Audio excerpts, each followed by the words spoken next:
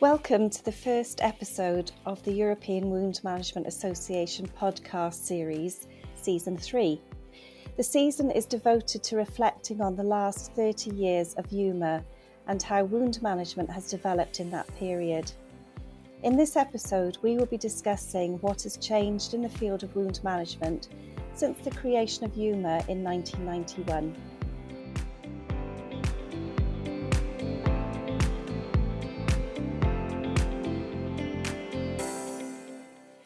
My name is Samantha Holloway. I'm a reader and Programme Director in the Centre for Medical Education, School of Medicine based at the College of Life and Biomedical Sciences at Cardiff University in the UK.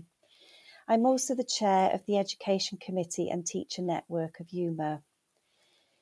I'm very pleased to welcome Professor Jan Appelquist and Professor Finn Gottrup. Jan is a previous president of EWMA and Associate Professor at the Department of Endocrinology, University of Skåne in Malmö. He's also one of the leading figures in the push for a greater focus on the diabetic foot ulceration in a time with increasing diabetes cases. Finn Gottrup is Professor of Surgery. By many, he's considered the grandfather of wound healing in Denmark and one of the leading figures within the field internationally. He was involved in the establishment of EWMA in 1991 as one of the few members outside the UK and also previously served as president of EWMA. Welcome to you both. Thank you. Thank you. So I'd just like to start by asking you both, you've been engaged in the field of wound management for many years. Can you think of any challenges related to wound management you faced early on in your wound healing journey that you would now say has been solved or at least reduced during your time in practice? Perhaps, Jan, I could ask you to start first. Well, the most important changes in the beginning was that in the early days, people didn't realize the importance of patients with hard to heal wounds or slow healing wounds. They didn't realize the extent of the problem because the patients were everywhere and nowhere. And after some decades, people started not only to understand the volume epidemiologically, but also the substantial, extensive effort it was for resources and on the patient perspective to achieve success. And also historically, it was that there were very limited options. So it has been a substantial improvement with regarding to options, actually, how to treat various kind of wounds. Okay, thank you. That's really interesting. And Finn, what about you from your perspective? Yes, I have given some lectures about this history in wound healing beforehand, and I had one of them which was going 30 years back, which is actually now. And the three challenges I was looking at that time was that the first challenge was lack of interest in the wound management for the medical specialties. At that time, it was only nurses doing anything with wound patients. Doctors don't interested at all with it. And one of the things was also at that time, it's very difficult to make research with wound patients because it takes a long time. And if you are a young doctor, you need to get some quick answers and make some articles. And for this reason, research was not existing at that time. That was the first one. The second challenge was lack of knowledge and education in the healthcare personnel. And the third one was lack of structure of treatment and political awareness. That's the three things I was thinking about 30 years ago. As Jan said, it was very little knowledge at all. And if you ask some of your colleagues, they have seen a patient with a wound, but they didn't know what to do and they were not interested. Mm-hmm.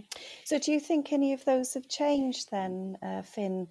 So you said 30, lack of education and things. Yes, I have I have tried to answer some of the things. The first challenge of the interest, there's still a minor interest in many places, but it has increased tremendously. And I will say that this is related to the second challenge, that we have many societies now. One of them is humor, which has actually had meetings. We have journals and educational tools, and we also have or developed all the market for dressings, and basic and clinical research has improved tremendously, and we are also in our area focusing on evidence and outcome. And the third challenge, which was on the structure, we have got many more treatment structures established in many places. We have multidisciplinary organization, we have multidisciplinary teams, and we have a growing political interest, which Yuma has been part of, because we have had meetings. Jan had, and I have been part of it also in between, with EU and so on. So we have raised the interest with the political persons too.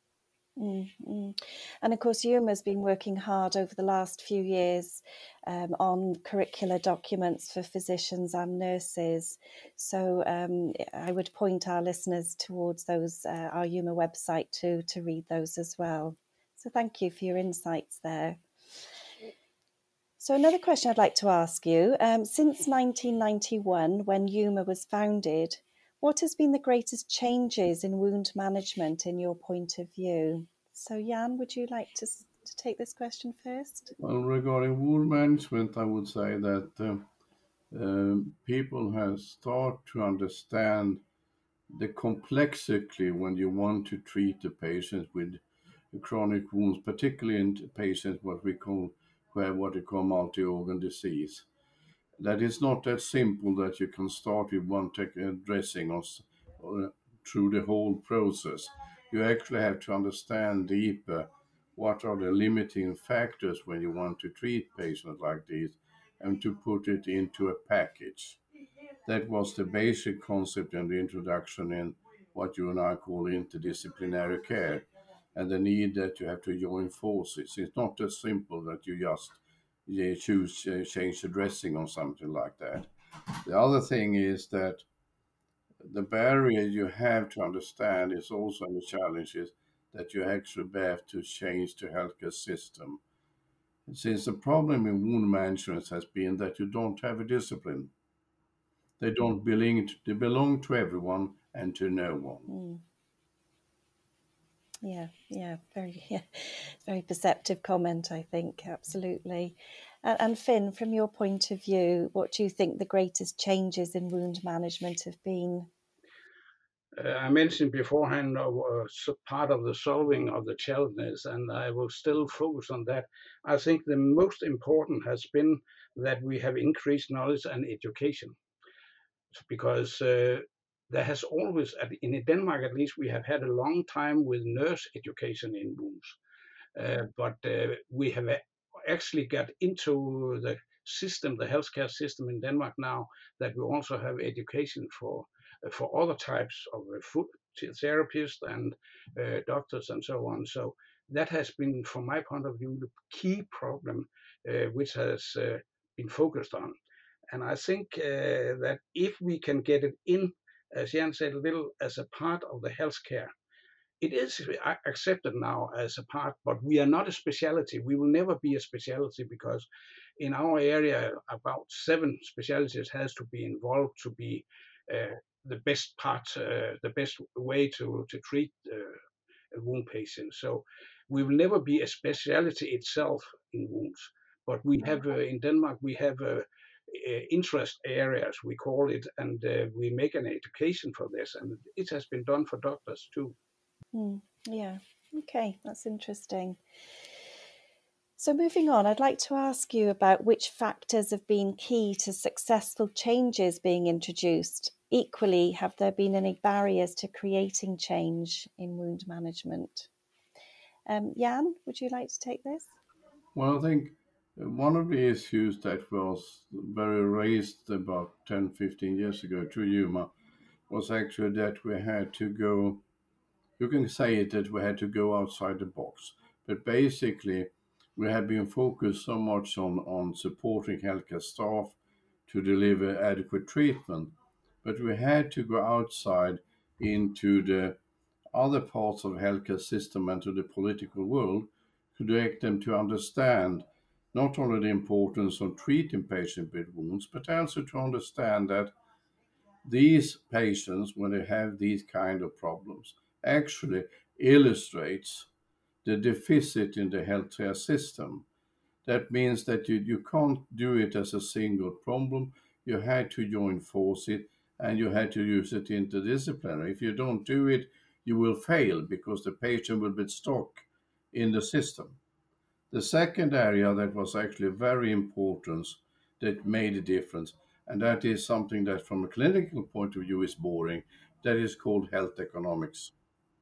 And the reason was basically that we managed through HUMA to raise the awareness on the tremendous amount of resources that are spent in the healthcare system and outside the healthcare system for these group of patients with various kind of wounds. Okay, thank you. And Finn? I will really support Jan in this question about the health economic, which has been involved, because we know all of us, if you want to have influence in the healthcare system, you have to be proven that the patient you're treating is very expensive. Economy is extremely important in this area, and I think we have made so much progress in that, showing that the wound patient is extremely economically related to expensive. They are very expensive in the long run if we are going to treat them without healing. And that has been, from my point of view, one of the best things we have done to get through with improvement in the wound area. I would say that the problem with has been in the wound healing area is it's very often old and fragile people which has a wound. And I say the only time this type of people is interesting for the political persons is just before an election, because they have one vote like everybody else, but very often they are forgotten after an election, and nobody is looking at that. And now we have shown it's very important with the economy because they are so expensive. A second thing from my point of view is that there's becoming more young wound patient.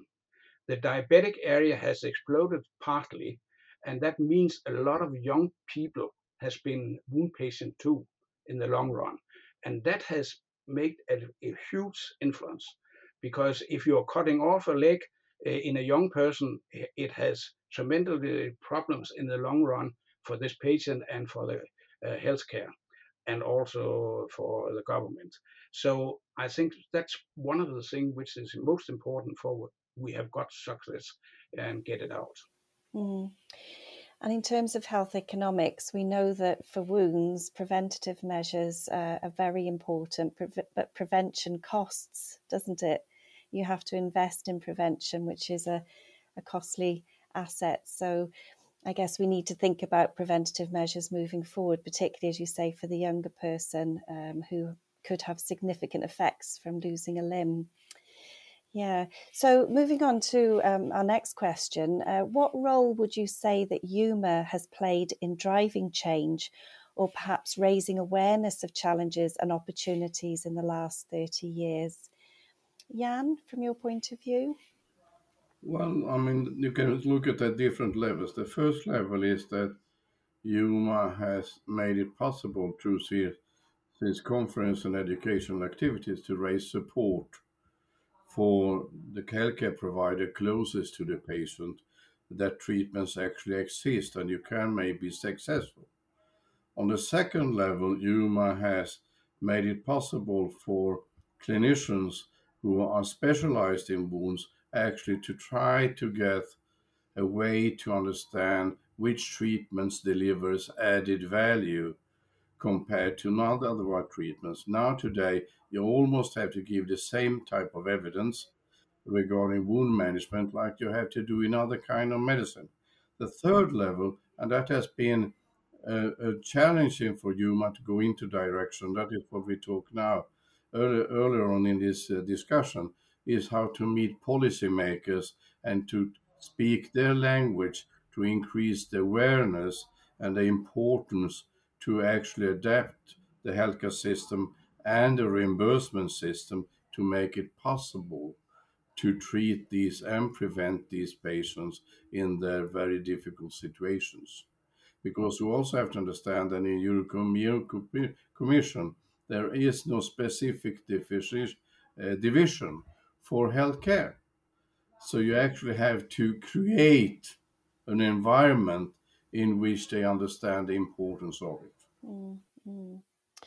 So, Jan, if I can ask you a follow-up question on that, what would be your message to policymakers? What would be your strong message that you think they would listen to? I think that the key importance in passion is that you have to create an environment where you actually look at these factors as something that you can't look at the traditional way of clinics. You have to do what we call an interdisciplinary activity where you can support and deliver patients for treatment irrespective in which discipline they are involved. Okay, yeah, that's really important. And Finn, so we were talking about how EUMA has played its role in driving change or raised awareness of challenges and opportunities in the last 30 years. I think during the 30 years that EUMA has developed to be a leading European organization in regard to developing new evidence and based technologies. So I must say, when I started, there was actually two wound healing societies in Europe. EUMA started in 91, and at the same time, almost the same time, ETRS started, European Tissue Repair Society. And ETRS is a much more scientifically based organization. And it's very worth it that what they have done, but I still think EUMA was the clinical part of it. And the clinical part is, from my point of view, the key point for development, for the real treatment.